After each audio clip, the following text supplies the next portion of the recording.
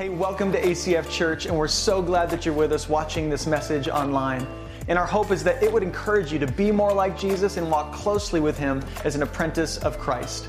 And our hope is to give away all of these resources for free as much as possible. It takes a lot of time and energy and people to make that happen. And if you'd like to support the mission of God financially for ACF Church, you can go to acfak.org and you can give there. Now enjoy the Word of God proclaimed.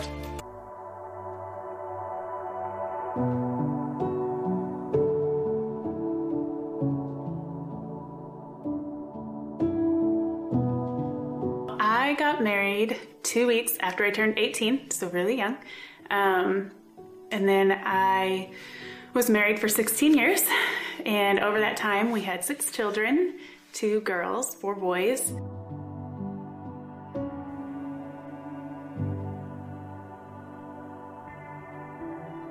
And it was pretty rocky, actually, from the beginning.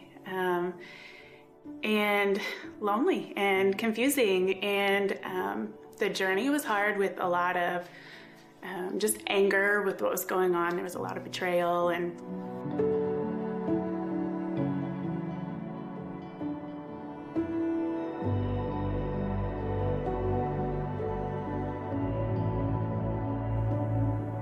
I had struggled to go back to counseling because I had been burned by counselors over the years, but so I started seeing her, and she worked with me on boundaries and how that's not mean and how it could be helpful overall.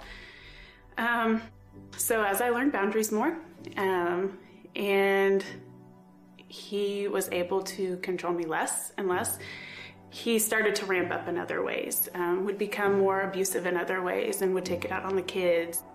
Leading up to the divorce, there was an incident that happened that crossed a boundary, and without going into too much detail with it, the boundary was, if this happens, we're at minimum going to go to a hotel for the night, the kids and I. So we went to a hotel, and then when we came back the next day and I went to talk to him, he got physically abusive, and the neighbors called the police, and the police came out and said, we can't press charges because there's no bruises, there's no cuts, but you need to go file a restraining order.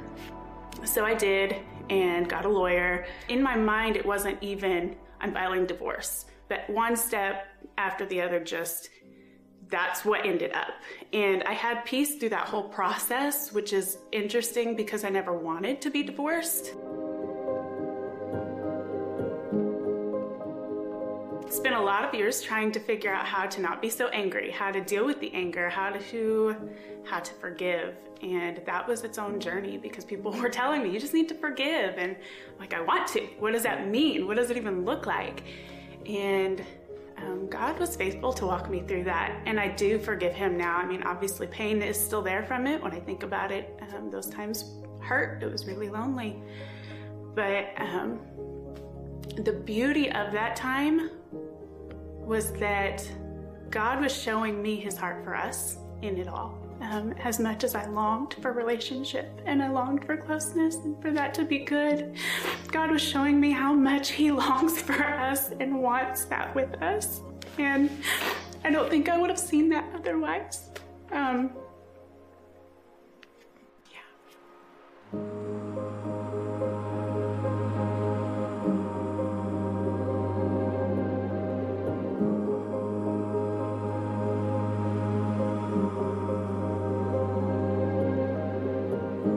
We talk about the fruits of the Spirit and how he grows that in us, and those things I've started to see, like the love and the joy. Joy and sorrow can coexist, and they have to in this world. And to just learn how to really have the emotions that you're feeling, and it doesn't have to dictate your life.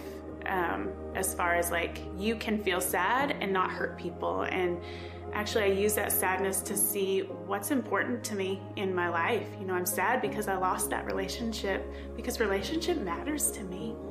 And that's beautiful, to be able to find what's important to you.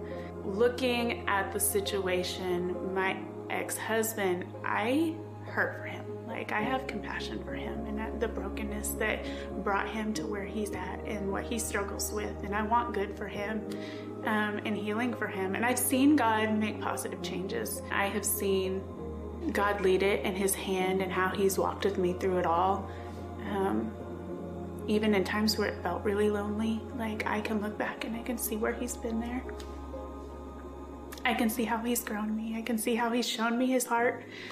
And I don't know, that's like part of the beauty in the ashes.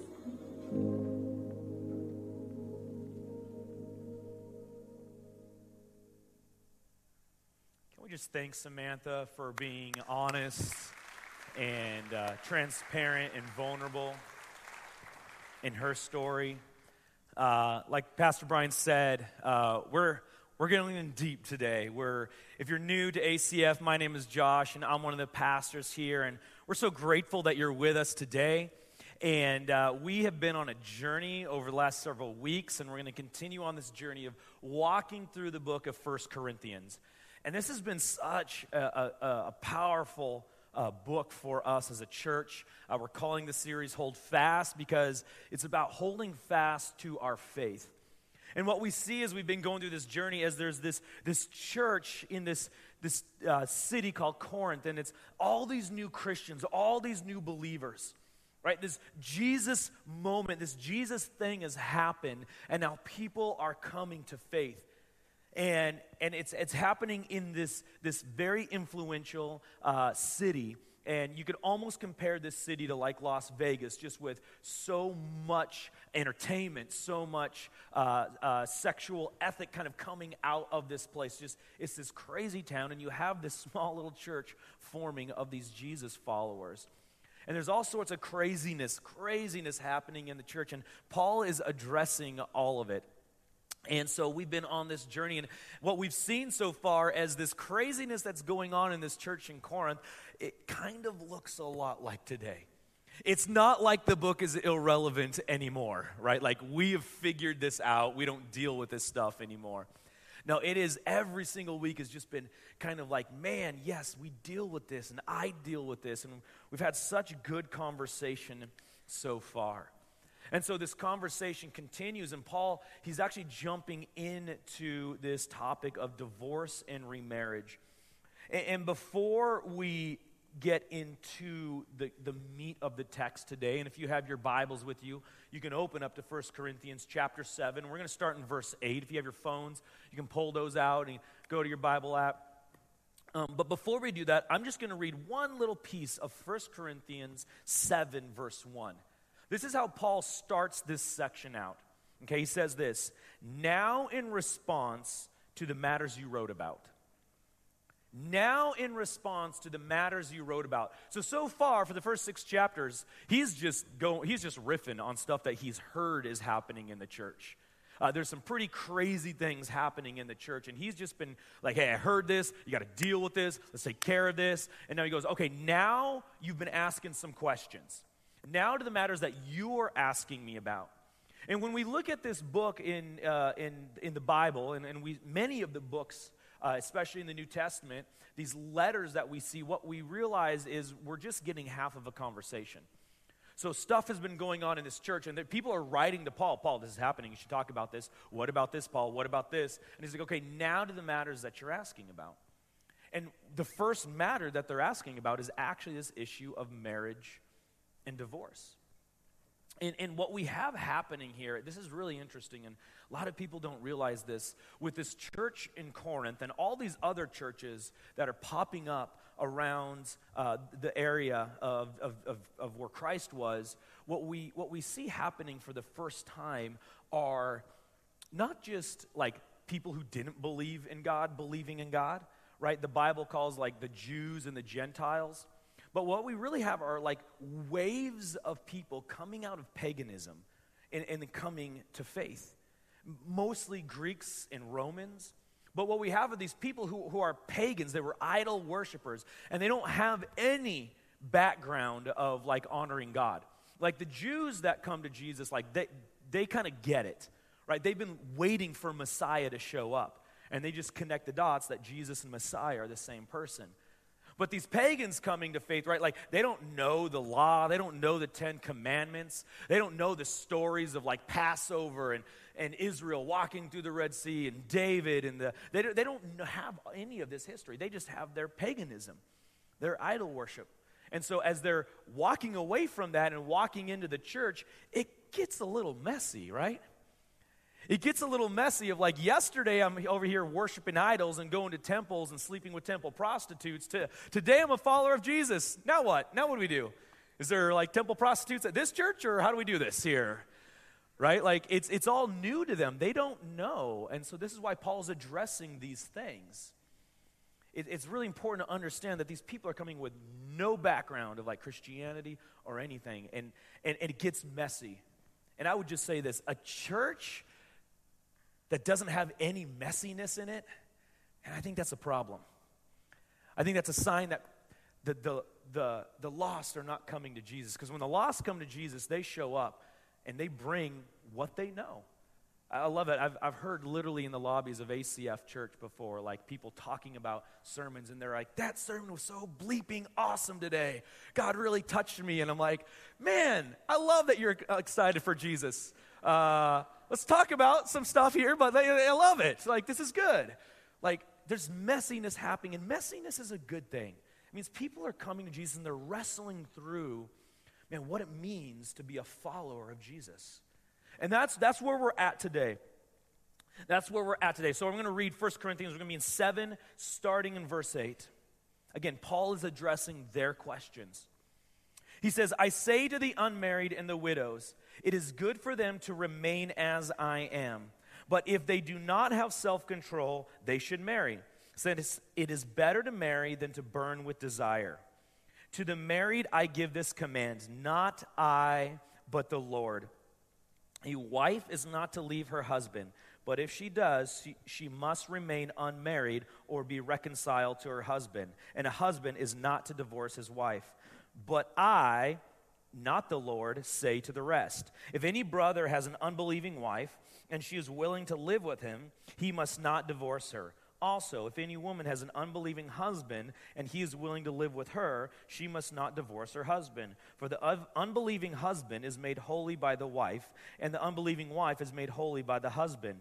Otherwise, your children would be unclean. But as it is, they are holy. But if the unbeliever leaves, let him leave. A brother or sister is not bound in such cases. God has called you to live in peace.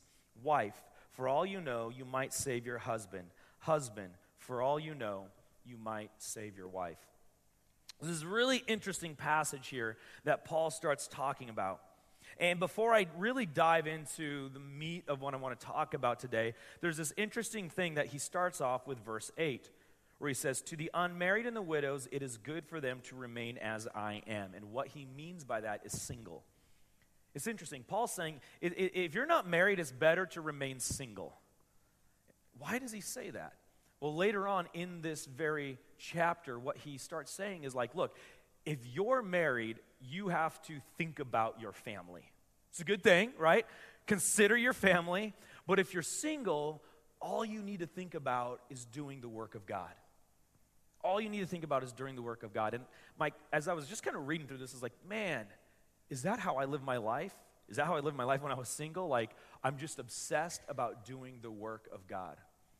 And whether you're single in the room or married, that should be the first thing we think about on our minds when we wake up in the morning. Before what I got to do for my job, before I got to drive the kids around everywhere, before whatever it is, like, are we obsessed with doing the work of God? Paul literally says it's better to remain unmarried and not get married so you can complete even more work for God. Like, that's just this way of thinking of the kingdom of God. Like, man, there's people out there who don't know Jesus, and I need to get them the word of God. And I was just convicted by that. But then Paul goes on and he says, look, ladies, don't get divorced, or don't leave your husbands. And if you do, try to get reconciled. Husbands, don't divorce your wives. And he goes on all this thing. So we're going to talk about what it means. What is the biblical understanding of divorce and remarriage? It's very quiet in the room right now. Very quiet in the room right now. Before I go on any further, I hope you hear this. I want to say this. Man, I hope you hear grace today. I hope you hear redemption today. I hope you hear restoration today. I hope you hear these things, and I hope the Holy Spirit speaks to your heart. But before we get to the passage of divorce and remarriage and all this stuff, I think there's a more basic question that we all need to answer. Everyone in this room, everyone watching online right now, there is a question that we all need to have answered, and that is this: what is the purpose of marriage? What is the purpose of marriage? Do you ever think about that? Single people, if you desire to be married one day, have you ever thought about, well, what is the purpose of marriage? Married people, before you got married, did this cross your mind at all? I'll tell you what, I got married when I was 20 years old. What is the purpose of marriage was not on my mind. I had other things on my mind. And what is the purpose of marriage was not one of them. I think it's something that we typically don't really think about. And over the last several years, decades, I've had the privilege of meeting with young married couples or even young engaged couples and kind of walk through some mentorship of getting married with them. And over the years, I've learned to ask this question. People come into my office, and they're excited to meet, and they sit down. I'm like, hey, tell me, how did you get engaged? Tell me your engagement story. Everyone loves to share their engagement story. And they share their engagement story. Well, tell me how you met. We talked through some questions, and I'm like, okay, I have a question for you guys. Why are you getting married? The young engaged couple typically like, wait, what? What do you mean, why are we getting married? Is that a question you need to ask? Did you just not hear our engagement story, how beautiful it was? I mean, the hot air balloon, the sun was setting right behind it perfectly. What do you mean, why are we getting married? It's a question I've learned to ask because I think it's so important. Oftentimes, when I ask the question, what I get, and probably where I was when I was young, is, well, we love each other. You know, why are we getting married? We love each other. Sometimes I hear, like, they make me happy. Sometimes I hear, like, oh, well, we have similar dreams in life. We're headed the same direction. We both really want to have a family. I love this one. They complete me. Why are we good? Because they complete me. See, two halves, it's just like, oh, they complete me. Right? And these are good things, right? These are good things. But here's what we need to understand. These things are not good things to be a foundation of marriage. They're not good foundational things. Because what happens when one day you wake up and all of a sudden it's like, I actually don't know if I love them anymore? What happens when you wake up and you're like, yeah, they're not really completing me? What happens when you wake up and you're like, yeah, we kind of have different dreams about life now? See, while these things are really good, they're not a good foundation. We need to understand that our marriages have a purpose, and that purpose is bigger than us.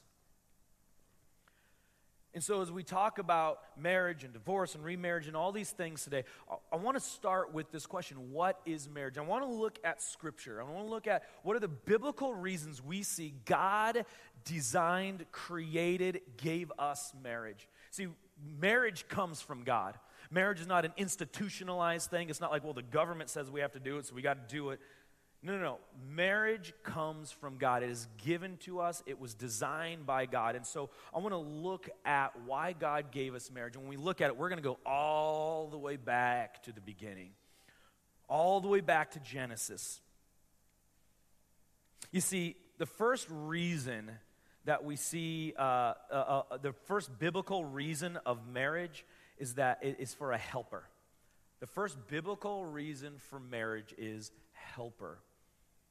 So let's start at the beginning. First we have Adam. He's alone. He's been created and he's in the garden. And this is what we see in Genesis chapter 2 in verse 15.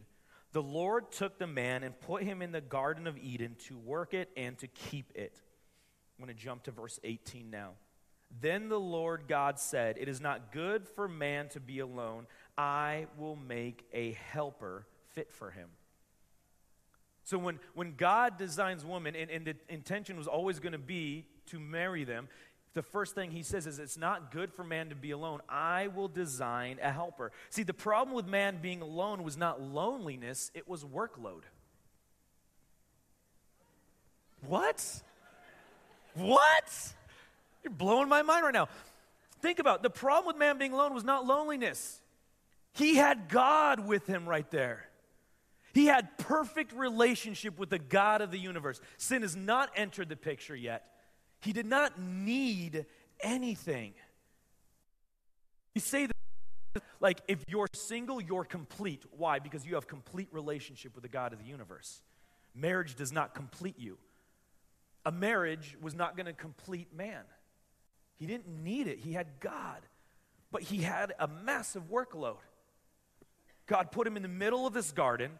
He's supposed to work the garden, and then what I didn't read is then like God brings every animal of the earth to man, and whatever man calls them, that's what they're going to be. He's got a lot to do.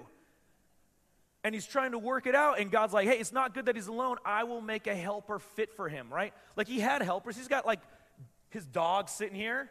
It's a good helper, but he's not getting the workload done. He's part of the workload, right? He needs a helper.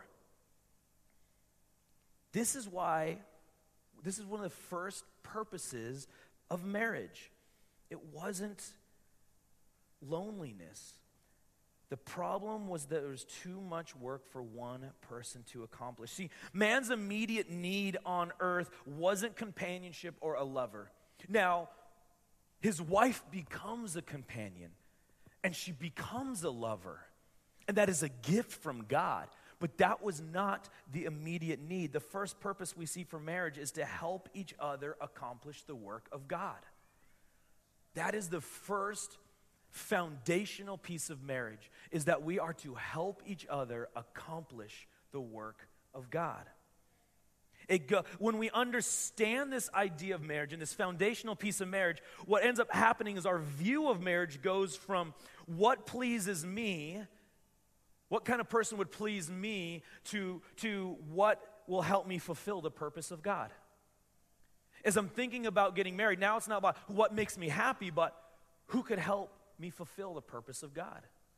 And what it does is it removes the idea of marriage from this self-obsessed thing, like please me, fulfill me, right, complete me, to an outward focus of marriage, which then leads to a happier, more fulfilled marriage. When we're not self-obsessing about ourselves in marriage and thinking that marriage is going to be something that like fulfills me and completes me, but it's something that God is going to use and I get to be a part of to complete his work. Now, instead of being self-obsessed, I'm outward focused, and that's what actually leads to a more fulfilled marriage, a more satisfied marriage, a more happier marriage. So that first biblical reason we see is helper. The next biblical reason we see for marriage is procreation.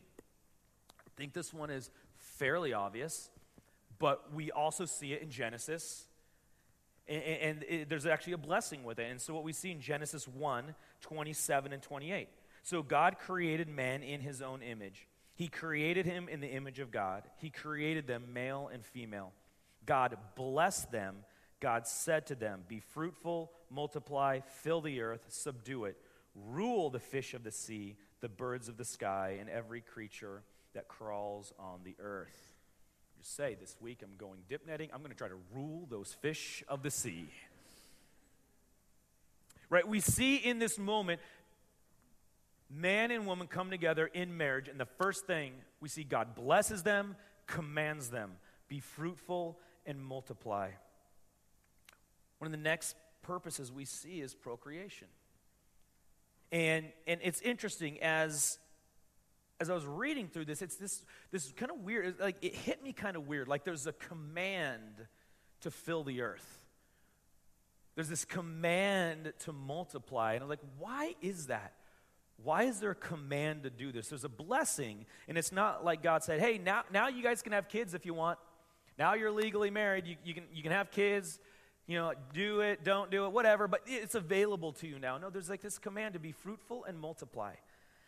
And as I was pondering this and thinking of this, just really praying over this, because like there has to be a reason for this, what I realized is this. Is what we see in Genesis 1 is that man is created in the image of God. We just actually, and then we see it again in Genesis 2. We just read it. So God created man in his own image.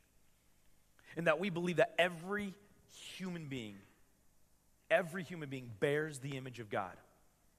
So when God says be fruitful and multiply, what he's telling us to do is to fill the earth with his image. Fill the earth with my image. And do my work. It's a beautiful thing when you think about it that way.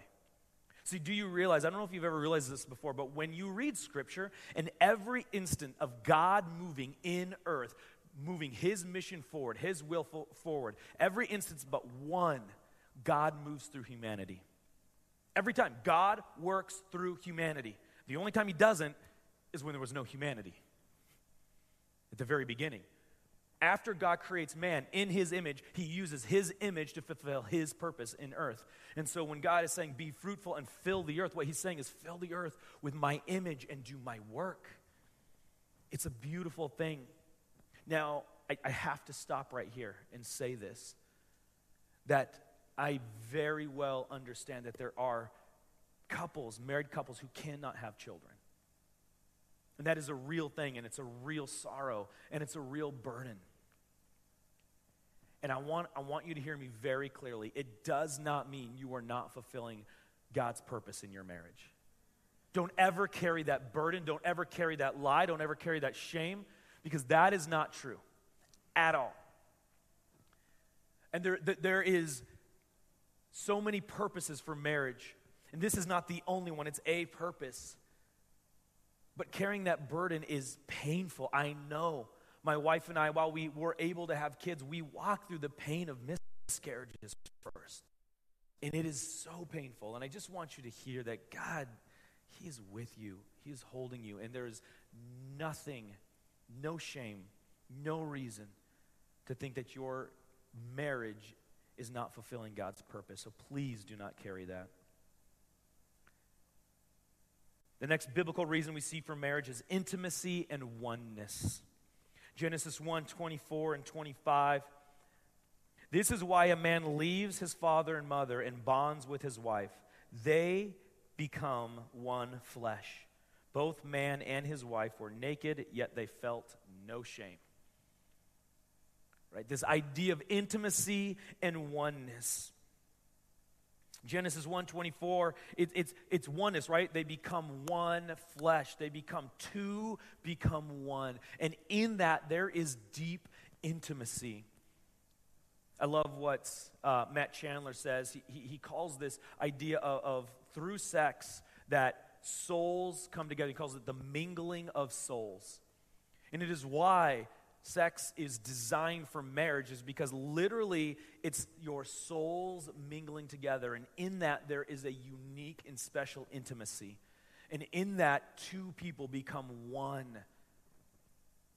And I love this quote from the book, The Meaning of Marriage. It's from Tim and Kathy Keller.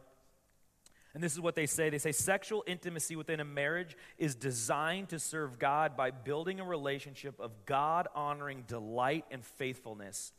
An intimacy that portrays the eschatological intimacy that the whole church of Christ will enjoy with Christ, her bridegroom.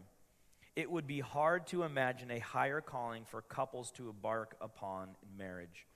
It's this idea of intimacy and oneness. An entire book of the Bible, the Song of Solomon, is built around this idea of intimacy and oneness in marriage. And finally, the last biblical reason we're going to talk about today for marriage is it's the example of Christ in the church. And this comes directly from Ephesians chapter 5. And this is what Paul writes. He says, for this reason, again, he's quoting back to Genesis. For this reason, a man will leave his father and mother and be joined to his wife. The two will become one flesh. Then Paul goes on to say, this mystery is profound, but I'm talking about Christ and the church. To sum up, each one of you is to love his wife as himself, and the wife is to respect her husband. It's this idea that marriage is supposed to be this beacon to the world. that shows what Christ's love looks like. It's sacrificial. It lays itself down. It puts the church up. He died for the church so that she could be restored back to him. There's intimacy, there's oneness. And Paul's saying, look, this is literally designed by God to show the world Christ's love. In fact, the fact that Jesus came to earth and died for his people and now is redeeming the church as his bride back to him is the very thing that gives marriage its meaning. John Piper says it this way. He says, the coming of Jesus is what gives meaning to marriage. In Ephesians 5, this mystery is set in place before Jesus came to earth, before the church was redeemed. At the beginning of creation, God instituted marriage to be the example and the expression of Jesus' love and sacrifice for his bride, his church.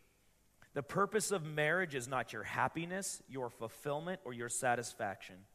The purpose of marriage from the beginning of time was to tell the world the love and sacrifice of God for his people. The coming of Jesus in the mind of God was used at the very beginning to give meaning to marriage. So in other words, what he's saying, when God joined together man and woman in marriage, he is thinking thousands of years ahead of Jesus coming and dying for his people. And at the very beginning, he's saying, this is a foreshadowing of what is to come. This is why I'm instituting this. And so marriage is designed, again, to be an example of Christ's love for the church. So these are a couple biblical reasons that we see the purpose of marriages. And when you think about these things, what ends up happening is we get a better foundation for marriage, a better understanding of why it's important and why it's not just something we can wander in and out of. It wasn't designed for that, but it was designed to be something that lasts forever, to be this example. So then we go back to the scriptures. Go back to Corinthians. In chapter 7, verse 10, Paul says this, to the married I give this command, not I, but the Lord. A wife is not to leave her husband, but if she does, she must remain unmarried or be reconciled to her husband, and a husband is not to divorce his wife. Paul says, not I, but the Lord. Right? He's trying to be very clear. I'm not making this stuff up, guys. This is what the Lord commands. And probably Paul's thinking about back to the words of Jesus. Now, I know Paul was probably an enemy of Jesus at the time when Jesus was speaking, but Paul was also discipled by the disciples. And he had this supernatural encounter with Jesus when Jesus reveals all these truths to him. But I believe that Paul's going back to when Jesus is talking to these Pharisees. And we read about it in Matthew 19. And this is this encounter when these Pharisees come to Jesus and they're asking him if divorce is okay. Some of the Pharisees came to him to test him. They asked, is it lawful for a man to divorce his wife for any and every reason? Haven't you read, this is Jesus, he replied, at the beginning, the Creator made them male and female and said, for this reason, a man will leave his father and mother and be united to his wife, and the two will be one flesh. So they are no longer two, but one flesh. Therefore, what God has joined together, let no one separate. The Pharisees chime in. Why then, they asked, did Moses give a command that a man give his wife a certificate of divorce and send her on her way?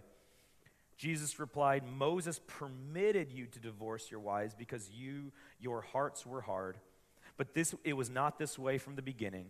I tell you, whoever divorces his wife except for sexual immorality and marries another commits adultery. I love this part. His disciples say to him, if a relationship of a man with his wife is like this, it's better not to marry. Right? Like Jesus is talking to the Pharisees and the disciples in the background, and Jesus basically says, yeah, you should not divorce your wife. Like, this is not this way. It hasn't been this way from the beginning. Don't do it. And the disciples are like, are you serious, Clark? Like, what? We just can't get divorced if we want to? For any and every reason?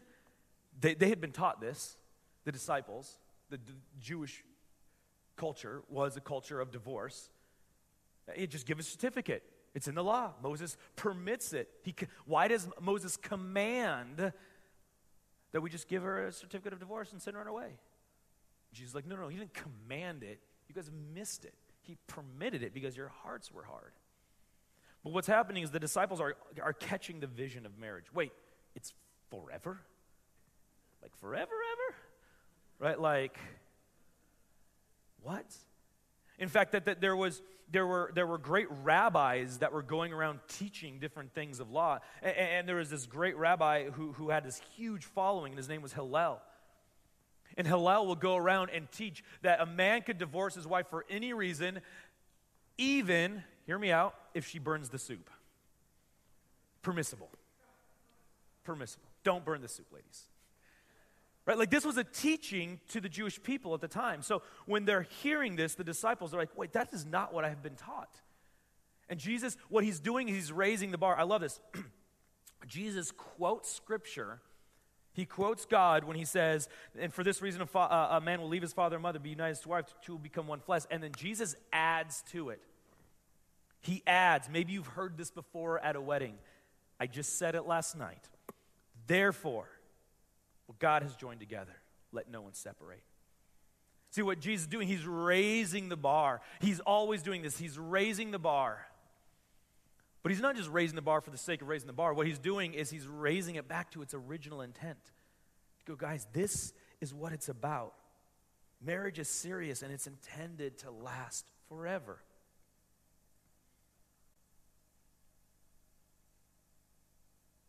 And so the question is,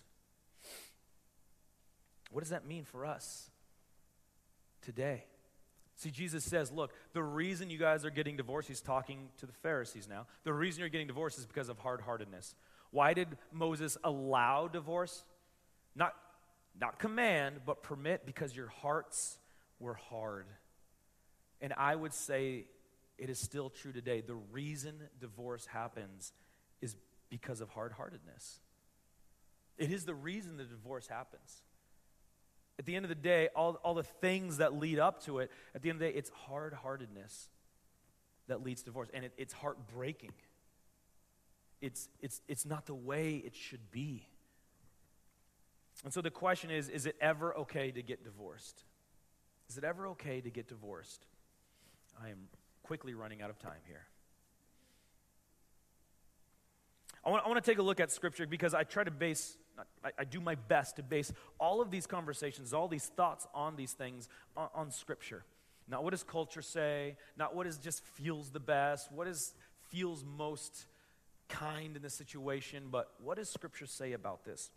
And when we look at Scripture, we see kind of two reasons, at least in the New Testament, we see kind of two reasons why we could see that divorce could be permitted. And we read both of them already this morning. The first one's in Matthew 19:9, and Jesus says, I tell you, whoever divorces his wife, except for sexual immorality, and marries another, commits adultery. And the second one is in 1 Corinthians 7:15, but if the unbeliever leaves, let him leave. A brother and sister is not bound in such a case. So the two biblical reasons, we're just calling them biblical reasons for divorce. That's kind of the popular vernacular today. Two biblical reasons for divorce that we see is sexual immorality and abandonment. Sexual immorality and abandonment. These are known as exemption clauses. People like to call them that. You should not get divorced except for these two reasons. But what we need to understand, just like Jesus talked about in Matthew 19, the exemption clauses are permissible, they're not prescriptive when it comes to divorce and marriage. The exemption clauses are permissible, but they're not prescriptive. In other words, if sexual immorality happens in a marriage or abandonment happens in a marriage, it's not just now you're prescribed, okay, now you need to divorce them. Like this happens, now you divorce them. That's the prescription for what happened in your situation. And the reality is, I've known many, many people, many situations where these things have happened. Where an affair has happened in a marriage, and God works in the hearts of the people and restores people back together. Restores a husband and wife back together. See, I would say the number one goal when one of these things happens, or both of these things happen, the first goal is restoration. The first goal is restoration. That is God's heart. Our God is a God of restoration. He's a God who restores the broken. And we need restoration. Like, the reason Jesus came is because there's brokenness in our lives. If we didn't have any brokenness, we wouldn't need a redeemer. But what does a redeemer do? He redeems the broken. And so that is the first goal. That is the heart of God, is that restoration would happen. And what I find happens often is when a marriage gets rough and when it gets rocky and maybe there's unfaithfulness, maybe there's this abandonment. Now, I'll talk a little bit more about what abandonment is in just a minute. But when these things happen, what can happen is we kind of become lawyers, right, with the Word of God. And if you find yourself being a lawyer with the words of Jesus, you are missing the point. And what I mean by that is, you hear, well, technically, right? Technically, in this situation, this happens, now I can get divorced. Right? Where you have not been pouring into the marriage either for years. You're not happy for your own reasons, and now you're just kind of looking for a way out. Technically, sounds like my children. Dad, technically you said this, so now I can stay up all night. Like, no. But we become lawyers with the words of Jesus, and we're looking for loopholes. And if you find yourself looking for the loopholes, I would say you're probably not looking for restoration. I've actually, it breaks my heart, but I've heard people talk, and I've been in instances where one spouse is literally hoping and praying that their spouse would have an affair, would sin, so that they could get out of the marriage. They're like, well, I know it's happening. I just can't prove it yet, but I just know it's happening, so I just hope I can catch them, because then I can catch them in the act, and then I can get this biblical divorce, and I'm out scot-free. Any Christian philosophy that causes you to wish the other person would sin is a complete misunderstanding of the Scriptures. And I would say a complete gross misunderstanding of the Scriptures. Our dream, our vision, our hope is not like, oh, I could catch them screwing up because now I have the high ground. I have the upper hand. I have the moral high ground to walk on. And I can walk out of this marriage scot-free and feel totally fine with it because it's their fault. And again, I ask, are you looking for the loopholes? Are you trying to be a lawyer with the words of Jesus? So yes, we do see that divorce is permissible in Scripture. We do see, it is permissible in Scripture. And we see it several different times. And what you call a biblical divorce, yes, it happens. It breaks the heart of Jesus. It breaks God's heart. But sometimes it is necessary too. I'm not going to say that it's never, not necessary. That yes, why we try to go after restoration. Sometimes the other person doesn't want to walk towards restoration. It really does take two people to move towards restoration. And that doesn't always happen.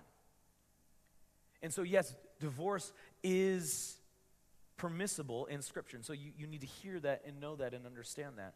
But I want to get into just real quick, like some practical situations, some practical scenarios, because that sounds good on paper, Josh, but my situation is unique. My situation is maybe a little different, or what about this, or what about that? And we can get into the weeds for hours, days we could talk through the weeds. But I want to talk about one thing specifically, because I get this question a lot, and the question is about abuse. Josh, what about abuse? You just stood up there and said there's basically two reasons for a biblical permission for divorce, and those two reasons are sexual immorality and abandonment. I didn't hear abuse in there. And there's a lot of church leaders that would say, no, abuse isn't in there, and abuse is not a reason for divorce. But I would strongly disagree. And I think you actually do see abuse in both of those situations, sexual immorality and in abandonment. See, for them, abandonment meant that when Paul says, when you're abandoned, let him go, what that literally means is you have to understand their culture at the time, like especially for a woman, the marriage was like their security. Like, women didn't have part-time jobs on the side. Women didn't, have their their little Instagram business going on.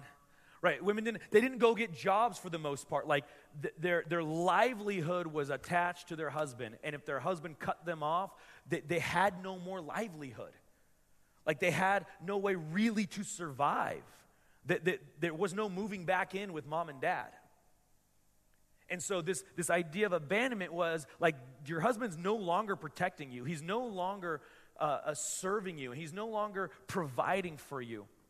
And I would say that if abuse is happening in a relationship, that's exactly what's going on. That the spouse, whether male or female, whether husband or wife, that the protection is no longer happening. Right? Support is no longer happening. Provision is no longer happening. That abuse is abandonment. I think it's very easy to go there. And even in sexual immorality, what is sexual immorality? Why is it such a big deal? It's because two people are one flesh, and now that is being broken apart. That's why the sexual immorality is such a big deal. It's because it's the breaking apart of one flesh. And God is very big on the two becoming one. And so I would say that, yes, abuse is also the breaking apart of one flesh. Paul talks about in Ephesians, he says, like husbands, love your wives like you love your own body. Like you take care of your body, take care of your wives. And so abuse is like not taking care of your spouse. And so I would say abuse lands in both of those camps. So yes, abuse is a permissible reason for divorce. But what is abuse? What is abuse? I actually sat down with a therapist this week because I was like, I want to be able to speak to this intelligently and with understanding. And I know it's a very delicate thing. But I said, what is abuse? Like, is it abuse if, like, my wife gets together with her girlfriends, and every time she gets together with her girlfriends, all she does is talk about what a loser her husband is? Like, that's emotional abuse, right? It's like, You know, my husband emotionally abuses me because he says he hates my cooking and wishes I cooked more like his mother, right? Like, we can kind of go, that hurts my feelings, that's abuse. And this is what my therapist friend said. They said, abuse is this. Abuse is the intent to dominate through power and control. That is abuse. The intent to dominate through power and control. And so I just throw that out there to kind of work through those things, those thoughts, those understandings. Like, is abuse happening? Is there intent to control with power? And life is messy. And life can be confusing. And I do want to say this, please, look at me, everybody, for a moment. You're online, just kind of stop what you're doing, zero in for like the next 30 seconds. If abuse is happening, physical, emotional, sexual, because even in marriage there can be sexual abuse. If it's happening, your responsibility is to get to safety. Your responsibility is to be safe. Your responsibility, if you have children, for you and your children to be safe. That is your first and primary responsibility. And it is your responsibility to do it and to walk into it with no shame and no guilt. Do not carry shame and do not carry guilt, because that does not come from Jesus. If you are walking or getting away from a situation for safety of you and safety of your children. Don't ever let anyone tell you, no, you got to stay right where you're at and take the abuse. I've heard it before, even from church leaders, like, Jesus laid down his life, like, you need to lay down your life and just take that abuse. No, that is unbiblical, untrue, and you need to get to safety, and you need to do it with no shame and no guilt. From that moment on, I would say this, though. From any situation of why you would get divorced is your knee-jerk reaction to look towards restoration. Is it to look to restoration? I would encourage you, even in the most horrible situations, to at least let that be a thought in your mind. And again, restoration does not mean, man, we got to get back together tomorrow. Like, separation in a marriage, I think, can be a very good thing. Guided through counselors, guided through, like, people who are walking with you. Like, sometimes separation needs to happen. That's a good thing. But again, restoration doesn't always happen. It doesn't. We're broken people who are sinful, and sometimes we just walk away from the beauty that God calls us into. And if someone's walking away, there's not really an opportunity for restoration. But is it at least in the forefront of your mind?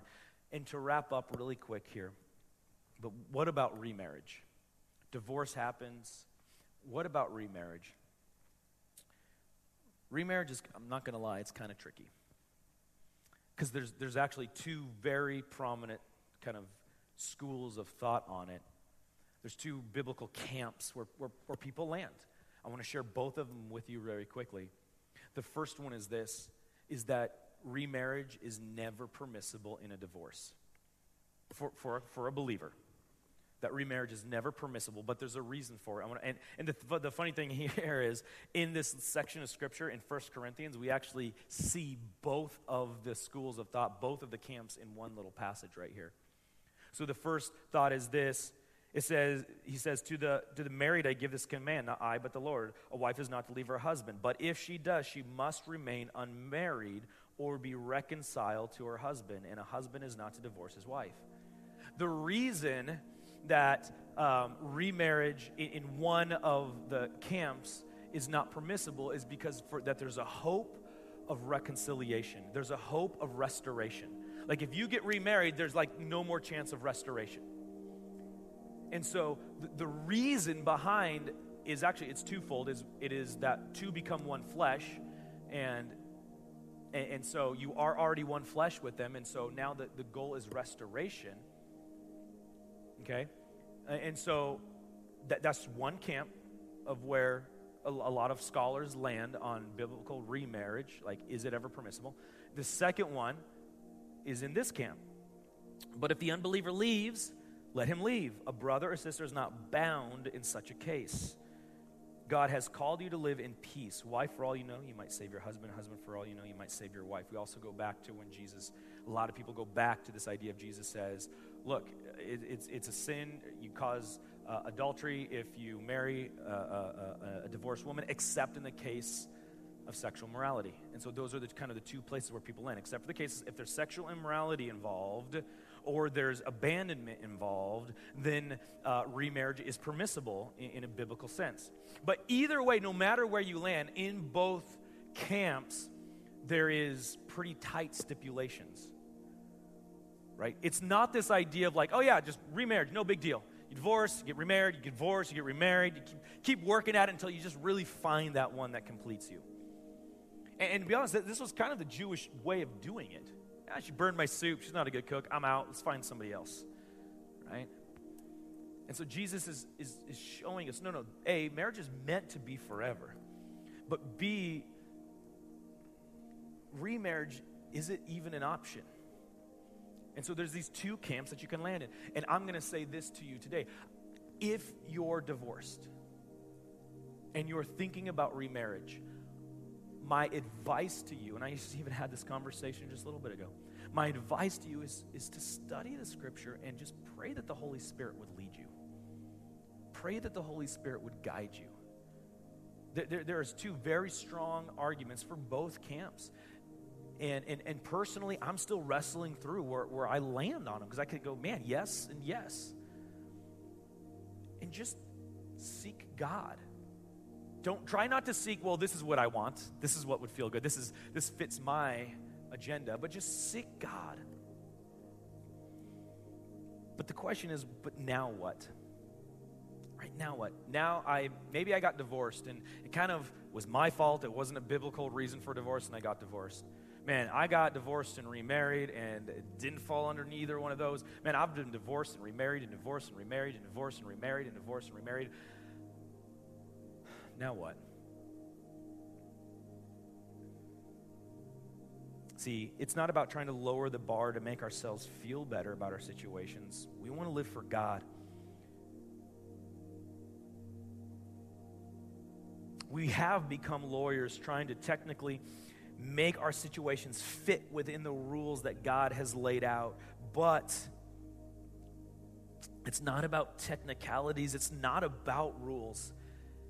It's not about trying to live for ourselves. It's trying not to make ourselves right. It's about trying to make ourselves holy in every situation, in every moment. And the reality is we can't be holy. We can't earn holy. We can't do holy. We can only receive holiness from God. It's about throwing ourselves before the feet of Jesus, striving for humbleness, striving for brokenness, striving for humility, striving for sorrow over our sins. It's about repenting over our sins, receiving love and mercy in the grace of Jesus, and then living every day in the light of reality of that grace through the power of the Holy Spirit. You see, Josh, I got divorced, and it was my fault. Man, there's grace over you in your life. Yeah, I got remarried, and man, I'm kind of feeling a little conviction that maybe I shouldn't have gotten remarried. The situations didn't seem to line out with what you're just talking about. There is grace and mercy from Jesus over your life. Man, I was the abuser, and I'm trying to follow Jesus now, and there's grace and mercy over your life. My marriage is struggling. Today, I'm sitting here right now in this moment, in this church, online right now, and we're seriously considering getting divorced. There is grace and mercy in your life through the blood of Jesus. You need to understand there is grace and mercy in your life through the blood of Jesus. And I want to just end with this kind of practical thing, like, okay, so I've been divorced and remarried, and does that mean now, like, if my remarriage wasn't like a biblical remarriage, I need to get divorced again? No, absolutely not. Absolutely not. People ask this question. What we see in Scripture is that God commands us to honor our vows. And you have made new vows. Honor those vows. Work hard in creating a biblical marriage, a marriage that is about coming together to do the work of God. Right? A marriage that is about showing the world the love of Jesus. And walk freely and with no shame in the blood of Jesus. And maybe you do need to repent. If you're feeling conviction, like, Josh, that was 20 years ago. Okay. If you've never repented over it, just sit down and repent for this moment. And then move forward in the freedom and the love in the blood of Jesus. With no shame, with no chains, showing the world the love of Jesus. Let's pray. Jesus, we thank you for marriage. God, we thank you that you designed it, you gave it to us as a gift. God, that you made it purposeful. You gave it meaning. Jesus, forgive us for our hard-heartedness, because the reality is, the truth is, every one of us is hard-hearted. Every single one of us is selfish. Every single one of us has done things in relationship, whether marriage or any other relationship, that has damaged relationship, and you are a God of relationship. Jesus, I just pray that right now in this room, people watching online, God, that you would heal our hearts. God, that you would heal our marriages. God, and just like the video that we saw today, that we would walk in forgiveness. We would walk in compassion, God. In instances where marriages have been broken up. That we would not live in the past, but move forward to your glory, God. We love you, Jesus. Give us the strength to do this, because we don't have the strength, God. It comes from you. And it's in your name we pray, Jesus. Amen. Thanks for watching this message from ACF Church. We hope it's encouraged you and challenged you to be more like Jesus and to walk with him in a closer and more profound way. If you'd like to give to the mission of ACF Church, you can do so at the link on the screen or at acfak.org. We love you, and we'll see you next week.